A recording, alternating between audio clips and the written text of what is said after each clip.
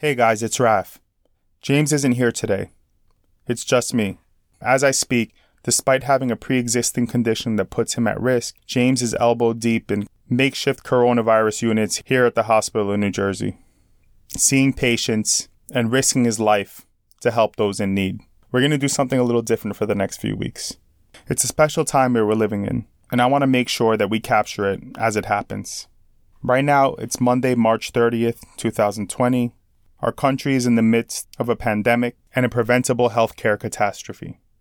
As of this moment, there's over 160,000 patients positive for coronavirus in the United States and over 3,100 people who have died from coronavirus in the United States, most of those in New York and New Jersey.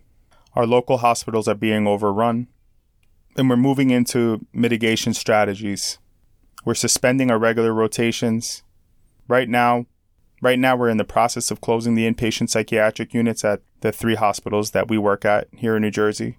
And we received an email today to be ready to begin practicing outside of our own specialty. In the next few weeks, I want to talk about disaster psychiatry, psychiatric and psychological sequelae of disasters and pandemics. But I just want to say a couple of things today.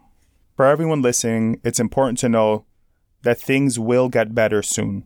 Despite a late start, our society has been mobilized in a way that hasn't happened in my lifetime.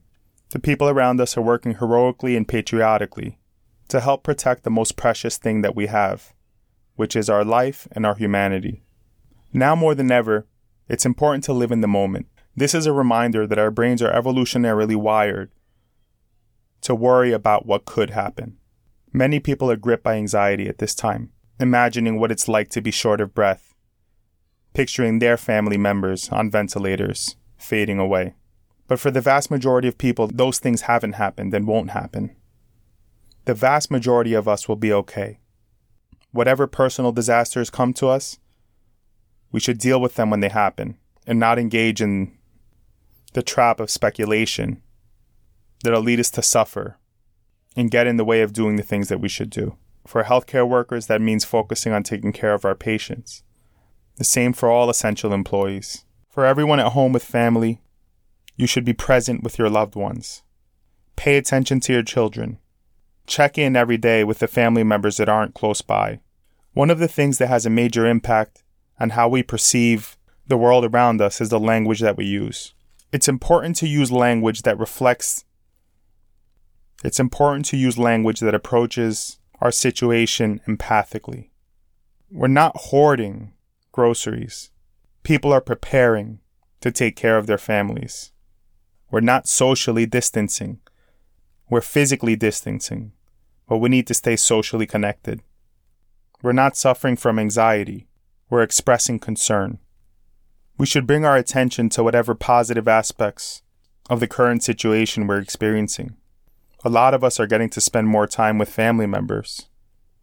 A lot of us are meeting our neighbors for the first time from a safe distance. Many people have the opportunity to rethink what's really important in life and take those lessons into their future. For those of us that have to drive every day, there's no traffic. It's important to balance the bad with the good. Nothing is black and white. Nothing is all bad. Nothing is all good. We should strive to be able to see the world in a balanced way. Today's National Doctors Day. I'm seeing all the physicians around me, the ones that I went to school with, that I've trained with, that I've been mentored by, all rediscover what it is that brought them to medicine in the first place. We're going to work every day with a renewed sense of purpose, and we're living up to the Hippocratic Oath that we swore to. So to all of my colleagues who are out there on the front lines, to James, keep on being a hero. We're all in this together, and together we'll get through it. Happy National Doctors Day, James. I'll see you soon. And as always, to all of our listeners, don't be afraid to seek help. If you think you're having symptoms of COVID-19, call your primary care provider. If you don't have a primary care provider, call one of the various hotlines that's set up in your local community. If you're experiencing severe symptoms and you can't breathe, call 911. Concerned, worried, and you need somebody to talk to, call a friend, call one of the hotlines. Don't be afraid to tell someone what you're feeling, because chances are they're feeling the same thing. Stay home, stay safe, and stay emotionally connected to the people around you. Until next time. Peace.